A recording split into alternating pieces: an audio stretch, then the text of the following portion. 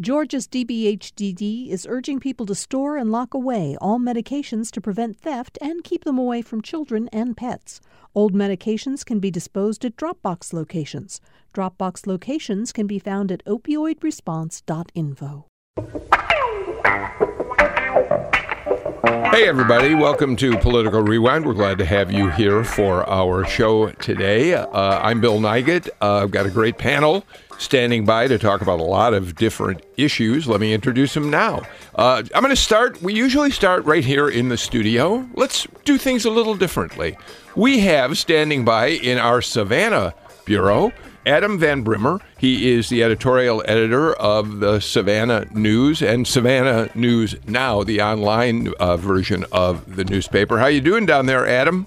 Hi, Bill. Thanks very much. It's savannahnow.com for folks looking us up on the web. Thank you very much. I appreciate that correction.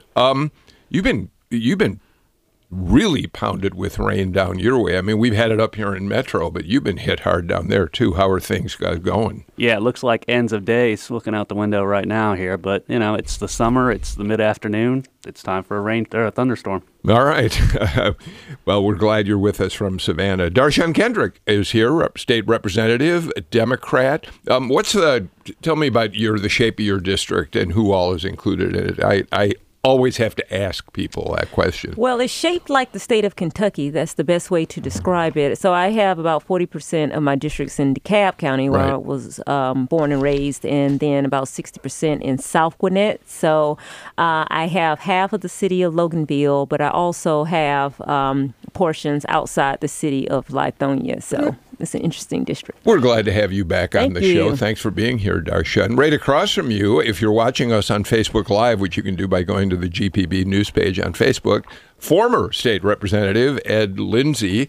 Ed represented mostly the city of Atlanta, especially the northern climes of the city of Atlanta, and now is the head of government affairs in the state of Georgia for the world's largest, I always love saying, the world's largest law firm, Denton's. How are you, Ed? I'm doing just fine. Thank you very much for having me. Sure. And next to you, Ariel Hart. She is the health and medicine. You get both of those titles? We call it health care, health and medicine, all that. All of that. Ariel Hart. Thanks for being here today, Ariel. It's a pleasure to have you here as well. And let me start with you. You know, it's interesting, Ariel, and to all of you, when I started thinking about topics that I thought would be great for discussion today, I knew there was at least one healthcare issue that might be worth talking about, which is one of the reasons Ariel was gracious enough to agree to come in. It turns out suddenly healthcare is a great topic for conversation. We've got 3 or 4 things popping. And I think, Ariel, let you lead us off on this. The most significant of which is that today, Speaker of the House David Ralston announced that he is creating a House study committee on maternal mortality. And the quote, and I'll let you expand on this, is Georgia simply cannot continue to have one of the nation's worst rates of maternal mortality. This is an issue which impacts all Georgians and demands a fact-based approach to problem solving. Ariel, you've written about this. How bad is the problem? Yeah, that's well said. It is really bad. It's bad in the United States, and it's bad in Georgia specifically. About a decade ago, Amnesty International, the human rights organization, did a report on maternal mortality in the United States and called it a public health emergency, and ranked Georgia worst of all 50 states. And strangely enough, so that got a lot of attention here in the state. It's only gotten worse. And there's a lot of question as to why. You can certainly pick at the data. Data is always iffy. But if you look at apples to apples data, any way you look at it, it's gotten worse. And certainly one of the issues is C-sections have increased dramatically since then. And that is contributing to the maternal mortality rate. But just overwhelmingly, it has to be lack of care. Darshan, the data shows us that it is particularly a problem among African American women in Georgia, right? Yeah, if you're a black woman in Georgia, you are 3 to 4 times more likely to die in childbirth, regardless of education, location, socioeconomic background. background, it is startling, the statistics on that. Ed, I can't help but think, look, I mean, this is a health issue and a health problem by itself, but nothing is without a political layer these days. And of course, during the debate over HB 481, a lot of opponents to that bill, which virtually outlaws abortion in Georgia, said over and over again, we should be focused on the problems that women, pregnant women are having, delivery of babies, the fact that rural communities don't have doctors. So it's possible this is a coincidence, but it strikes me in some ways this is a reaction to the pushback that we saw during HB 481. Well, 481 was a very emotional time in the General Assembly, and you had folks with very deep beliefs on both sides of that issue. All I really care about, quite frankly, is that we do have a very serious study committee going and trying to dig deep as to the cause in Georgia and take a hard look in regards to why are the numbers so much higher for African American women than for other groups. What impact it is having on in terms of rural areas. When it comes to it, I'm sort of curious, Ariel. I don't know if the data has been borne out or not as to whether or not this is a geographic problem. It is. In terms of how much worse is it both. in the more rural areas than it is in the more urban areas, and if, in terms of the quality of the access of care.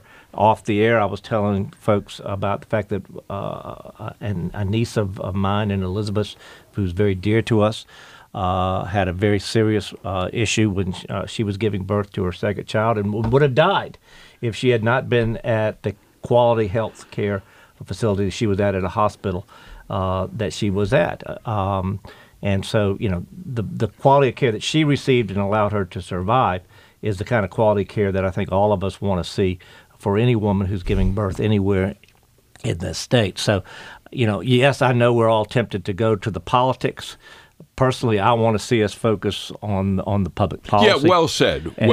And make sure that every woman in this state who has a child, receives the quality care necessary if something goes wrong. That really is where it has to start. The hardest thing in reporting this story that I wrote about maternal mortality last fall, the hardest thing by far was getting the different pieces of expertise linked.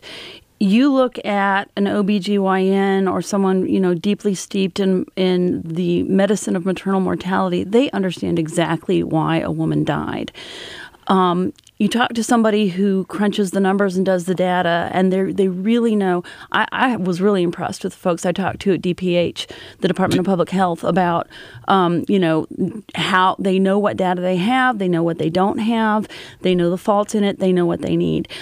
But getting those two together to say, okay, these are the things that will move the needle in making more people more healthy, that kind of expertise is really hard to come by. Adam, the committee is going to be, the study committee is going to be co-chaired by Sharon Cooper, who, of course, is from Marietta, and Mark Newton of Augusta. They're both Republicans. Cooper chairs the House Health and Human Services Committee. Newton's a physician specializing in emergency medicine. I understand we've lost him for a minute, Adam, for a minute or two. We'll try to get him right back. Darshan, there are also then 3 Republicans and 2 Democrats on the study committee. Now, it's not surprising that a Republican speaker would have a balance of Republicans over Democrats. If we're taking politics out of it, it's kind of too bad we don't have a bipartisan co-chairs, a Republican and a Democrat, to really make the point that Ed's making, that this is an issue that everyone is concerned about. Right, and particularly when you talk about black women, I want to give a shout out to my colleague, Representative Mabel Thomas, who unfortunately is not on the committee, but she really has been pushing this discussion forward, and she fought to actually make sure that 2 African-American women were present on the committee. So when you go back and talk about sort of representation, unfortunately, Black women, even though we are 3 to 4 times more likely to die, regardless of how much money we make and our background in education, we really had to fight to get those 2 slots on the committee. You pointed out before the show, you sent me a note saying that you, in fact, submitted a resolution. Last session or this current session, calling for a study committee. Correct. And they gave it to a Republican instead. Yeah, so I was the first signer, and then Representative Mabel Thomas was the second signer, and we had Carolyn Hughley and Karen Bennett, who's chair of the GLBC. And my number is lower than the actual number of the study committee, which just proves that that my bill got into the hands of Representative Newton. We're moving forward. Obviously, I don't necessarily think we need to study something we already know, but it is the way that we move through the process is by getting a study committee, and so at least we do have 2 African American women on the committee. And I would say that Representative Kendrick is absolutely right. There's a lot we do know, but there's also a lot we don't know. What don't we know? So we don't know exactly what kinds of changes that you could mandate that would really move the needle. I can tell you one thing. Look at the fact that 1/2 of Georgia's 159 counties do not contain an OBGYN. You can't tell me that is not dispositive. There are women. Georgia has the best thing we've done is create a review committee of doctors who go through each individual death and say why this person died. That's really valuable. It's also very limited in what it can do. But you look at what they've found. There are women who died because they never had any care. They gave birth, and that's the first time they saw a doctor. And people don't know that you die in the year after giving birth. You bleed out. That's something that can happen as you're giving birth. But then you have all of these heart problems that are a major cause of maternal mortality afterwards, and people are not looking for the signs. All of those things they require education, they require care, and one thing that's just been called out again and again is the lack of access to medical care that a lot of Georgians have. I want to get Ed in, but before I do, one quick note here, Ariel. We talk about how Georgia has the worst maternal mortality rate in the country, and as bad as the country of Uzbekistan, you point out, but the numbers are nevertheless relatively small. They are. And what they are, more than anything, is a signal. They're a signal of poor care beforehand and of larger problems that exist. So the latest maternal mortality review committee, they're running about 5 years behind, was that there were 250 maternal deaths altogether. And of those, 26 they found after looking through the data for every 100,000 births were pregnancy related. They are small, but they are significant, obviously, to the families who are traumatized by what happens. And the fact of the matter is, I really love the quote you had in your article from the doctor, I believe, in Clay County. Dr. Kinsell.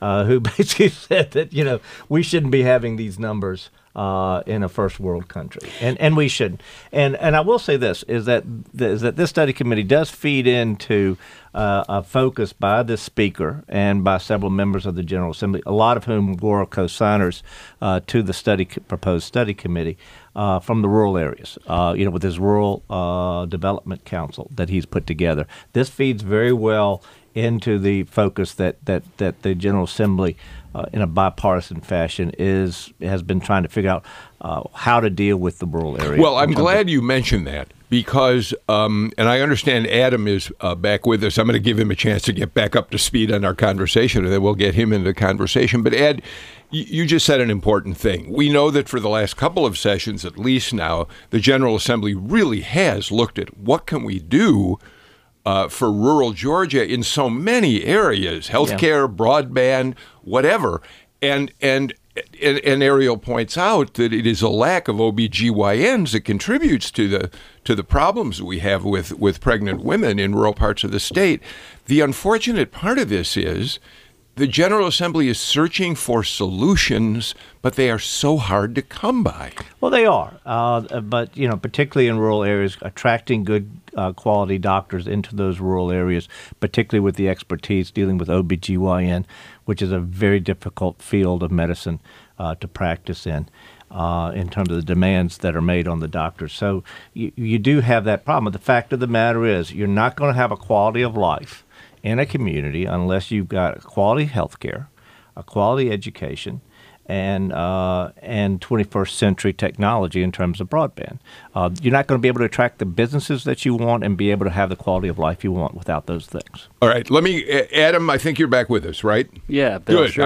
I'm sorry we had a problem there. So we're talking, as you've been hearing, about the question of what we do to provide better OBGYN doctors for rural parts of the state, better care for pregnant women in the state at large.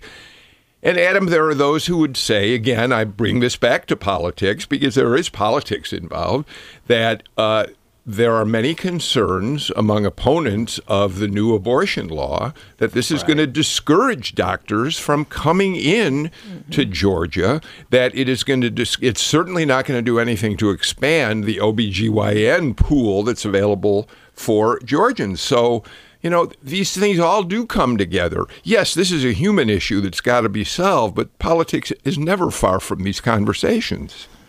Politics is at the heart of this conversation. Let me give you guys a little bit of context here. A couple of weeks ago, the day before the Georgia GOP convention, which was held here in Savannah, the Speaker of the House did a statewide tour where he hit a lot. He hit Augusta, he hit Savannah, he hit some other communities, and I don't want to question his motives, but let's talk of it. We all know what was happening at this GOP convention. There was talk of disciplining him. So he did this tour around the state right before that, and he came in and he met with our editorial board. And that, of course, was also right about the same time as the heartbeat bill. And he came in and stressed to us that the heartbeat bill is more about a culture of life package. And what else can the legislature do?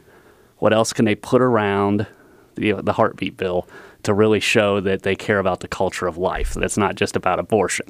So they talked about strengthening the adoption laws, and they also talked about this maternal mortality committee.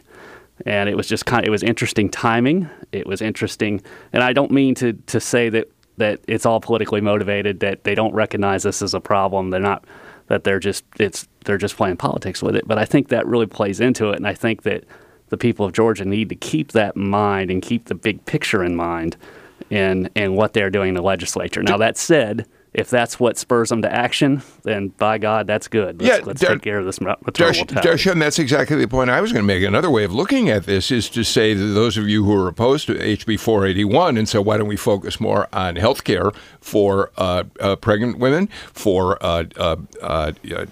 infants and youth, all of those issues, that you lost the war over abortion, but you won the battle by making people aware of the problems that exist. Yeah, and it just continues. I know the AJC had an article either the end of last week talking about elderly people who are going to be taking out the Medicaid rolls. So, and there was a bill to give recess to children that was vetoed by the governor. So when you talk about this life culture, we have always said as opponents of 481 that we need to concentrate on the people that are here and living after actually birth.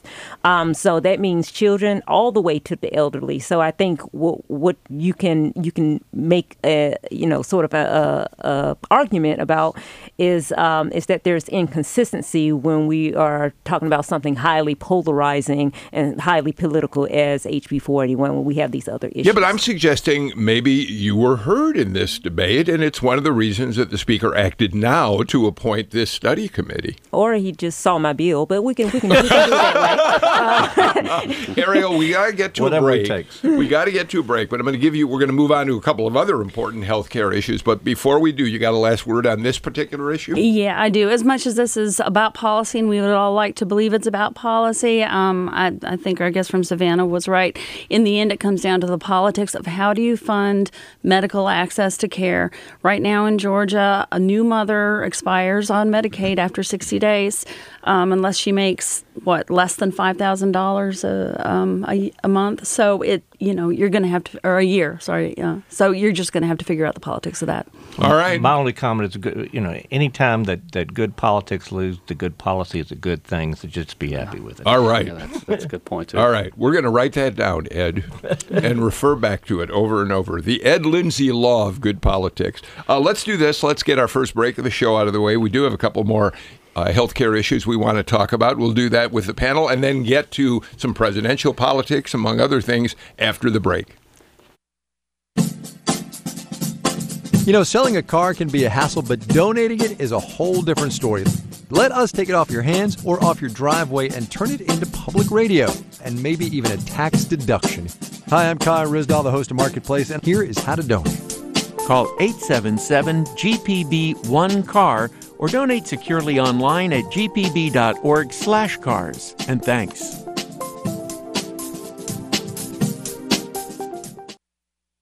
Venezuela has reopened its main border crossing with Colombia, but it is still difficult for international agencies to bring in desperately needed food and medicine, so local charities have stepped up to help the country's needy. No public organization or international organization are taking care of them. I'm Mary Louise Kelly. More from Venezuela this afternoon on All Things Considered from NPR News. 4 till 7 today on GPB and gpbnews.org.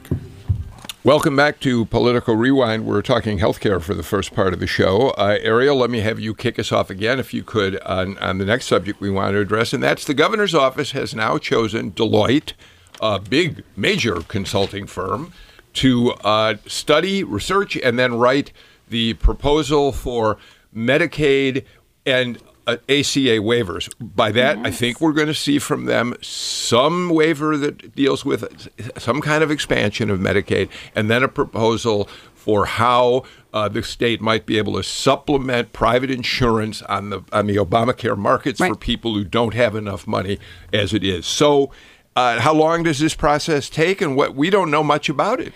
No, we don't know a whole lot. They've kept a lot close to the vest, but we've learned a lot through the documents that have been released recently, and they are in a very tight timeline. They are off and running right now, and they are within the next month supposed to start their first deliverable, getting some information back to the governor's office, doing surveys. And in the end, what the governor's office is going to expect is a choice of 3 suggestions for a waiver for Medicaid and 3 suggestions for a waiver for the Affordable Care Act exchange. Adam, one of the most interesting things to me about this is that the legislature, until this session, had taken back control back in 2014 of the process of applying for waivers. They had said, we want to be in charge of whatever might happen with the future of Medicaid, allowing it to be expanded or whatever. Not actually waivers, but just voting on whether we should expand Medicaid. And then they because they were worried that maybe a Democrat would become governor back then, Jason Carter might win. Now, Governor Kemp, during your session, Darshan, has taken back control. So, Adam, the governor really now has this completely in his hands. We don't know whether he may open up, once he sees a proposal, have any kind of public hearings, give legislators a chance to have an input. This could be a completely closed circuit operation. It could be, but I don't anticipate it being.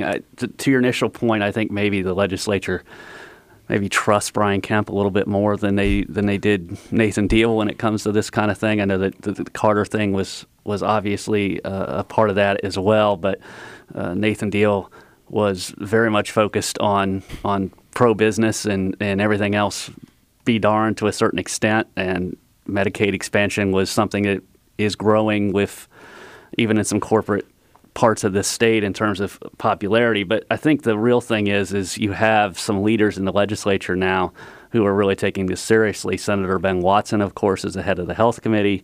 He's from here in Savannah. He is a physician. He made a point in January when we were up there to basically say, we need to find a way to cover these people that aren't insured. And when you have your leaders in your legislature that feel that way, and they're working with the governor and basically handing it over to him, I think you're going to see Kemp's camp kind of operate the same way, and they're going to go at this together. I'd be surprised if we didn't see that. Ed, would you want, if you were part of this discussion, to have at least one or two public hearings to let the public weigh in? Well, yeah, you need public hearings, and you need a buy-in from the General Assembly. I mean, I was in the General Assembly in 2014 when this came up, and let me give you a little news flash. It wasn't so much Jason Carter. I mean, it's a nice looking back thing. Well, it was 2014.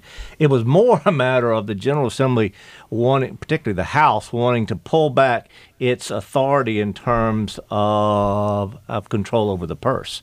Any kind of expansion of Medicaid is going to involve more money coming from the state, and there was a great concern that the House, in particular, who is the controller of the purse, had ceded too much authority to the governor and wanted to pull a lot of that back.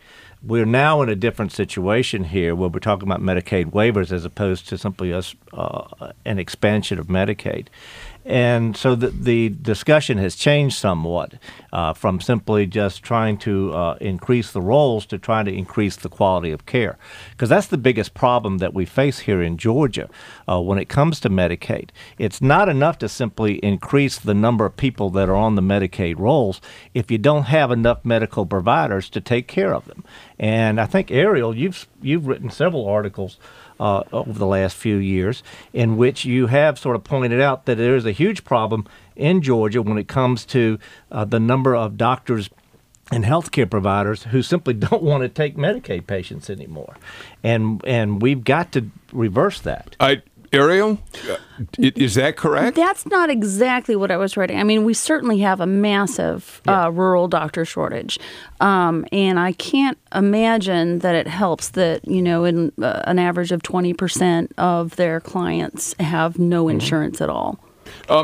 So, Darshan, of course, we know that Democrats have argued for any number, ever since the Affordable Care Act was put in place, that Georgia needs a complete expansion of Medicaid under the Obamacare rules that allow that to happen. The federal government pays some 90% of the costs of that, clearly.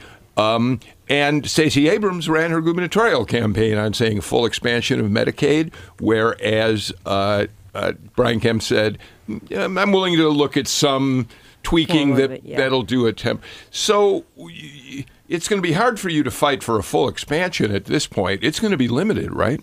Yeah, so one of the things, and of course I serve in the as Chief Deputy Whip of the Georgia House Democratic Caucus, but we've made a concerted effort on the House side as Democrats to really continue to push this conversation. We had a series of town hall meetings and press conferences just running the numbers. And any way that you look at the proposal that was passed by the House, it insures less people and it costs more. I mean, that's the gist of it. That's the tagline, as we believe it as Democrats. And so, we have some people who thought that maybe the waiver would cover some people, so that was good, better than nothing. But our message has always been full expansion of Medicaid, sort of either all expansion of Medicaid or none of the waiver action, particularly given the politics around how much the consultant was going to get and things like that. But my point is that simply expanding the number of folks who are on the rolls without expanding the number of medical providers willing to take Medicaid patients, which is an enormous problem here in this state, really actually does nothing, because it's no good having an insurance policy if you don't have access to care. And that's what the goal of the Medicaid waivers was to give Georgia more flexibility in trying to have more providers available for the folks who are on Medicaid. And that's what's so important. Adam, jump in here. Are you there? Well, can I just say that to Ed's point, we're definitely not going to get any more providers when they think that they're going to be prosecuted for abortion. So that is a pushback to that conversation. Even if it's true, it has some pushback. So certainly the doctors groups were among those who protested the new abortion law. I think that the problems facing access to medical care are numerous, though. And, you can start with there are many specialists who don't have to and don't want to take Medicaid. And that is definitely going to be an issue if you expand. Mr. Lindsay is right about that. But then you've also got a lot of people who, like I say, 20% of Georgians, they have nothing. They don't even have Medicaid or Medicare. And it's just odd. Adam, of course, the argument that Republicans have made, starting with Nathan Deal and moving forward, and Ed Lindsay, you may have been making this argument during your final years in the legislature. Adam, the argument has been, well, right now the federal government will pick up 90% of the costs of a full expansion of Medicaid, but what happens when the government no longer is able to do that and the state has to foot the bill? We've seen no indication in states that have expanded Medicaid fully among Republicans in those states that they're worried. What's going on here in Georgia? I think the Trump administration has made these other options available to the states and are more than likely pushing them toward them. Now, does that mean that they're going to all of a sudden pull back on the Medicaid match? I don't imagine that happening, especially not as you get closer and closer to an election. But if this is what the federal government is pushing at the states, especially a Republican administration and a Republican leader in the state, and it could be, flip-flop it, it would be the same way. If the feds are pushing you one way, then you kind of be a little bit crazy to push back and go against it. All right. So, Ariel, let's just finish this part of the conversation by saying this. My understanding is that Deloitte has until sometime in September to deliver some form of proposal to the state, and then they're going to work on it with the governor, and the state will hopefully submit its proposal to the federal government by the end of this year.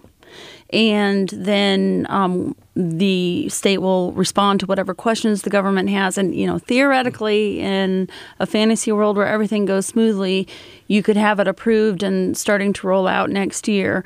And I think that all of that timeline is simply so that the Kemp administration can work with the Trump administration and not the Biden administration.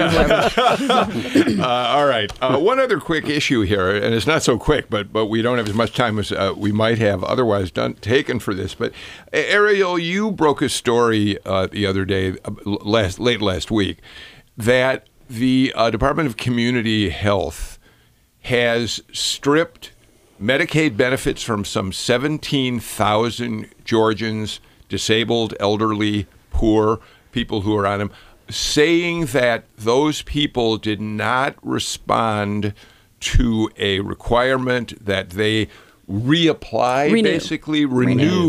their applications for Medicaid. But you also report that lawyers for some of these people can find no record that any kind of notice went out to these folks. What happened here? That is a great question. And I would say even the lawyers who are grappling with this do not understand what is happening exactly.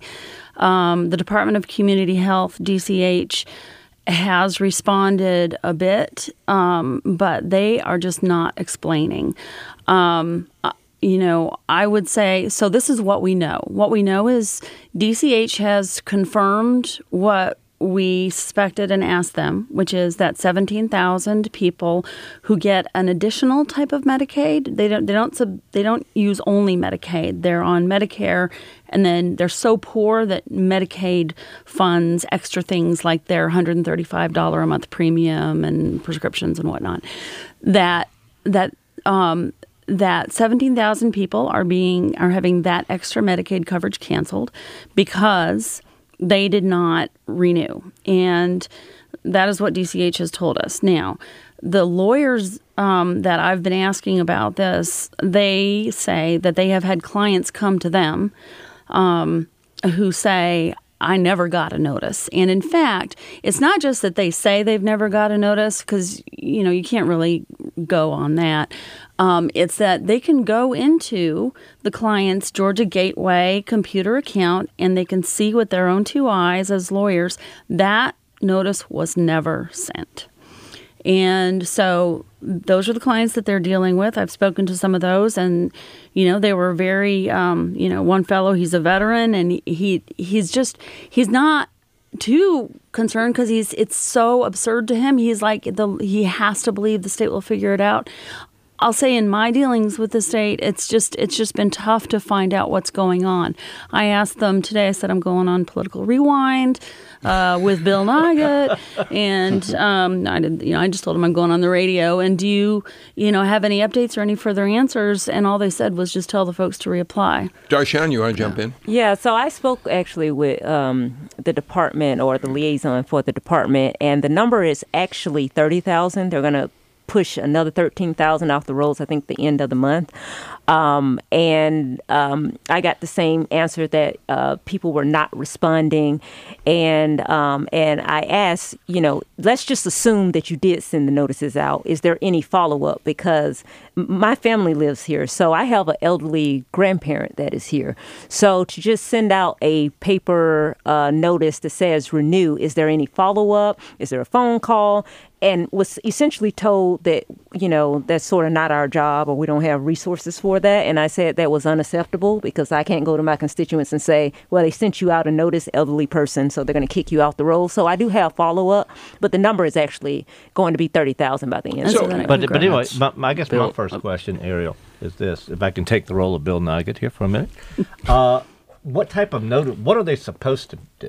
So I think that can take the form of whatever they request at the beginning. There's a button where they can say, mail, U.S. mail, or U.S. mail plus email, or just email. And it should be pretty easy, I think. On the Georgia Gateway account, there should be a button that you can just push that says renew, and then it'll take you through the steps. The folks I talked to, that doesn't appear on their account. And I've actually been having these kind of disturbing conversations with a guy who's trying to ward this off with, he's a caretaker for a relative whose birthday is coming up this month, and he knows he should have gotten the notices, and he hasn't gotten them. Adam, the problem here, Adam, so we could say, in the most benign interpretation of this is a bureaucratic bungle of some sort. Sure. We could. But even if that's the case, at a time when there are people who fear that conservatives are eager to strip government benefits away from as many people as possible, this does not look good for the Republicans in charge right now. As we talk about work requirements for Medicaid, it would not it's be. It's a terrible look. Go ahead. It's a terrible look. I mean, we talk about Medicaid expansion, and obviously there's the majority of the people in Georgia don't want Medicaid expansion, or the polls might say elsewise, but the polls say something else. The Republicans are in control, and there's not going to be Medicaid expansion. But there's a fine line between Medicaid expansion and Medicaid contraction, right? And it's, what Darshan was saying earlier was something that Senator Watson told me actually just before we came on the air today, that, there is another 13,000 people that are going to hit the rolls.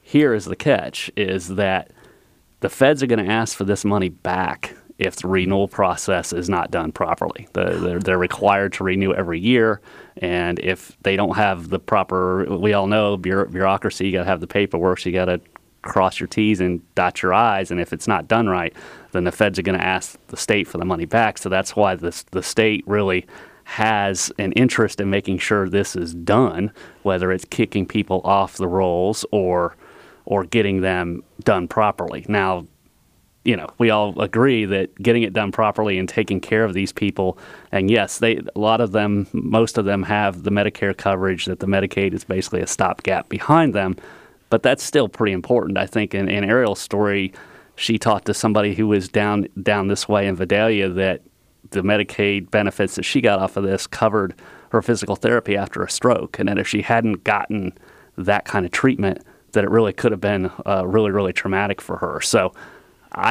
the state needs to step in and own this and take care of this and move forward. Senator Watson said he did not envision at this point where the legislature needs to step in on this. He seemed pretty confident that it was going to be taken care of.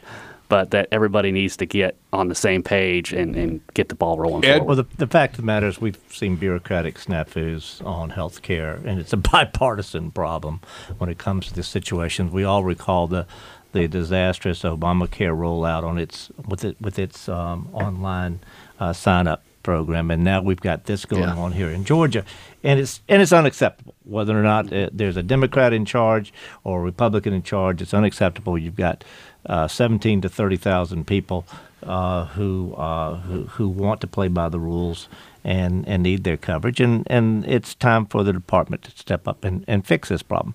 To err is human, to forgive divine, but only after you get it fixed. Another quote from Ed Lindsay. I'm making a list. Ariel, That's not his, though. Yeah, that's not mine. We know. Yeah, somebody else had it before I get it. Ed Shakespeare Lindsay. Ariel, is there a remedy? That I think is an answer that lies within the Department of Community Health and DFACS, which runs the website. I have to believe there is. Everything is fixable. It just takes resources and will. In the meantime, I just wanted to note that on every notice that goes out to someone who's had their benefits canceled, there's a recommendation that if you disagree with us, you can call these lawyers, and that is Georgia Legal Services and Atlanta Legal Aid, and maybe I can give you the phone numbers to post on the website. Yeah, I think Robert Jimison would be glad to do that. All right. Well, in the meantime, it just does not look good for the Department of Community Health that we have this problem. All right. Let's do this. Let's take another break, and when we come back, let's keep talking. Why don't we talk about some presidential politics? I am going to ask Darshun Kendrick the question I am now on every show asking Democrats, and that is, do you have a candidate for president yet? Hold on, Darshun. We'll do that after the break. My name is Dana Brown. I am the program manager at the Georgia Adoption Reunion Registry. Our goal is to help persons impacted by adoption experience healthy reconnections to impact healthy well-being. We underwrite with GPB because of your extensive listening audience that covers the state of Georgia. It's an effective way to get the word out about what we do across the state of Georgia. To find out more about becoming a corporate sponsor, email sponsorship@gpb.org. On the next Fresh Air, inside Kim Jong-un's North Korea, we speak with journalist Anna Fifield, who's visited the country 12 times and interviewed members of the leader's family. We'll talk about daily life and economic change, the regime's brutal repression, the failed nuclear talks with the U.S., and some strange moments when Dennis Rodman visited the country. Fifield's new book is The Great Successor. Join us. Fresh Air is this afternoon at 3 on GPB and gpbnews.org. We're back on Political Rewind. Adam Van Brimmer is down in the Savannah Bureau. He is with Savannah News, Savannah Now. Ed Lindsay is here. Ariel Hart from the AJC. And Darshun Kendrick is with us as well. Big day in presidential politics for people out in Iowa. Both President Trump and Joe Biden, who the president seems to be most concerned about as a possible opponent in the fall of next year. And they're both out there, and they're both taking shots at each other as he was getting set to board Marine One to begin his trip to Iowa. Here's what President Trump said about Joe Biden. Well, I heard Biden, who's a loser. I mean, look, Joe never got more than 1%, except Obama took him off the trash heap, and now it looks like he's failing. It looks like his friends from the left are going to overtake him pretty soon. But I heard, his whole campaign is to hit Trump. You look at what the Obama administration did in terms of the military, in terms of security, in terms of other nations, in terms of almost everything. Much of it now, fortunately for everybody here, has been overturned. But look, when a man has to mention my name 76 times in a speech, that means he's in trouble. You'd think President Trump would love to hear that his name has been mentioned 76 times by anybody. Meanwhile, Joe Biden is out in eastern Iowa. He's making stops in Ottumwa and a number of other cities in the eastern part of the state. And here's what he had to say. Iowa farmers have been crushed by his tariff war with China, and no one knows better than the folks in Iowa. He thinks that being tough is great. Well, it's really easy to be tough when someone else absorbs the pain. Farmers, manufacturers, the automobile industry. The fact is, he backed off this threat on tariffs with Mexico lately because he realized that he was likely to lose Michigan, Ohio, and Iowa. All of a sudden, he has, as we say in southern Delaware, had an altar call. He's seen the Lord. And but make no mistake, if in fact things get tough again, he's going to start to threaten tariffs again. To him, American workers, in my view, are just a pawn. They're pawns in his game.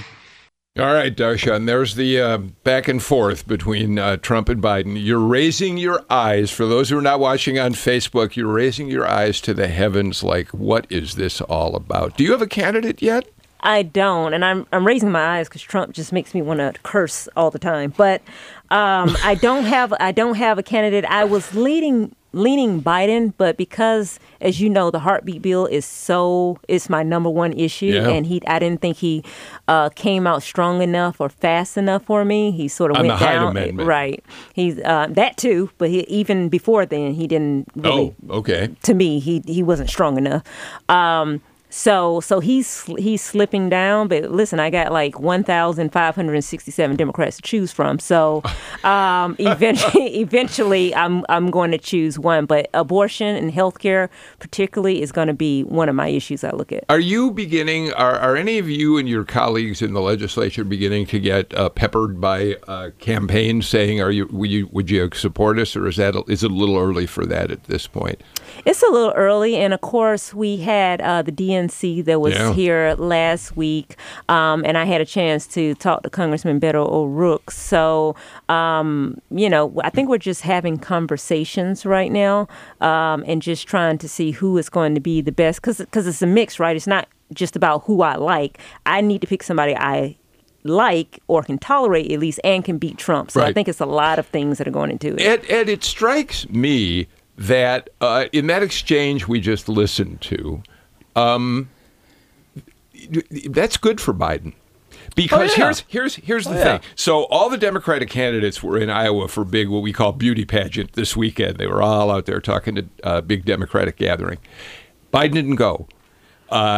He decided to keep himself separate from that pack, goes out there now 2 days later, and the president essentially, by attacking him as vociferously and often, is saying, he's signaling to Democrats, hey, he's making it a two-man race. Now, that doesn't mean all the that Biden's the shoo-in, but it does help Biden, I think, to have the president attacking him most often. Of course. I mean, the best thing that a Democrat can have right now is to have President Trump attack him. And I'm sure that the Biden folks are popping champagne corks every time that it occurs. And, the question is, for the president, is be careful who you trump, for want of a better term, to be your opponent, because you may get shocked. Casey Cagle, let me go back to Georgia, very much wanted Kemp to be the person he faced in a runoff. Guess who won that runoff? Mm-hmm. Stacey Abrams very much wanted Governor Kemp to be the person that she faced in the general election. Guess who won that general election? So, I always tell my friends on either side of the political aisle, be careful about trying to pick your next opponent. That may be the one that you have to make that call to concede to. Adam, what's the temperature down there in Savannah among the Democrats that you talk to? Is there somebody emerging down there in Democratic circles who people seem to favor? Are they all over the map? As Darshan said, there are about 1,400 candidates running for the nomination. Right. They're all over the map. I mean, I do find it odd that President Trump would focus on the one that at least appears to be the most moderate, the one that there's a lot of Republicans and conservatives that there's some never Trumpers out there, and that will look across the aisle. And if they had to choose between Trump and maybe a liberal progressive, they would sit it out, or maybe even hold their nose and vote for Trump again. But if Trump basically is promoting a moderate, somebody that would be very palatable to a more moderate voter, then that's kind of counterintuitive to me. But President Trump does things his own way, right? Ariel Darshun said, the issues matter to her are abortion and health care. We saw in the 2018 off-year elections what an important role pre-existing conditions played. Where are we heading with health care as an issue in the presidential race? Well, in the presidential race, I think that the Trump administration has really backed off of its efforts to repeal the Affordable Care Act, to undermine essential benefits. And they're doing some of those things, but in more oblique ways.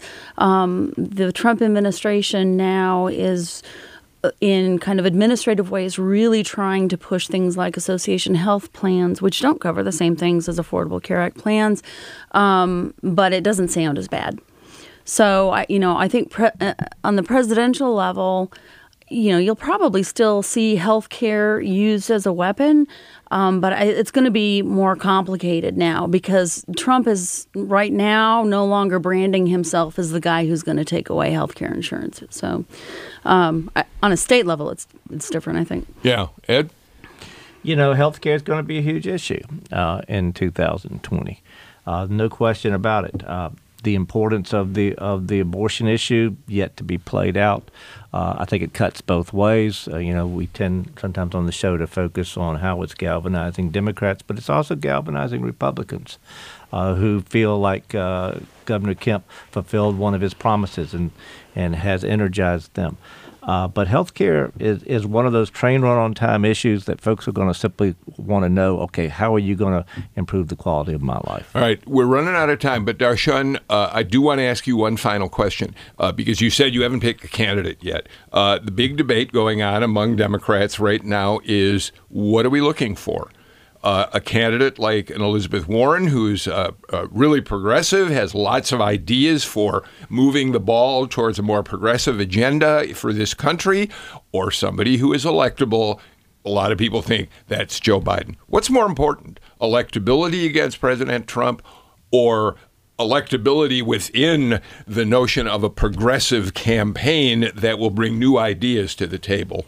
I'm going to say electability because obviously that's the end goal. But, I am still hoping that there is a candidate that can have a little bit of both because I do think you're going to need to, the old saying that Democrats need to fall in love with a candidate in order to get out the vote. I do think that you're going to need somebody who's going to galvanize them and might not be that particular person. But at the end of the day, I just want Trump out of the White House. So I'm just going to be honest. I think you made that quite clear. Let me add one other real thing quick. that's important to remember.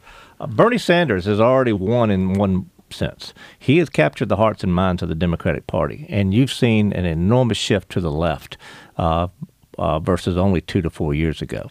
And so the question is, can the Democratic Party come back to the middle? And I'm not convinced they can. And can the Republican Party isn't coming back to the middle. They're staying right with Trump. All right, we're completely out of time for today's show. Ariel Hart, Ed Lindsay, Darshun Kendrick, Adam Van Bremer down in Savannah. Thank you all so much for being with us. Hey, tomorrow we're going to have a great show for you because Mike Thurmond, the CEO of DeKalb County, candidate for U.S. Senate, legislator, Labor Department chief, and lawyer. Georgia historian and lawyer is going to come in and talk to us about his career. I'm really looking forward to the conversation, so I hope you'll join us at 2 o'clock. I'm Bill Nigut. See you then.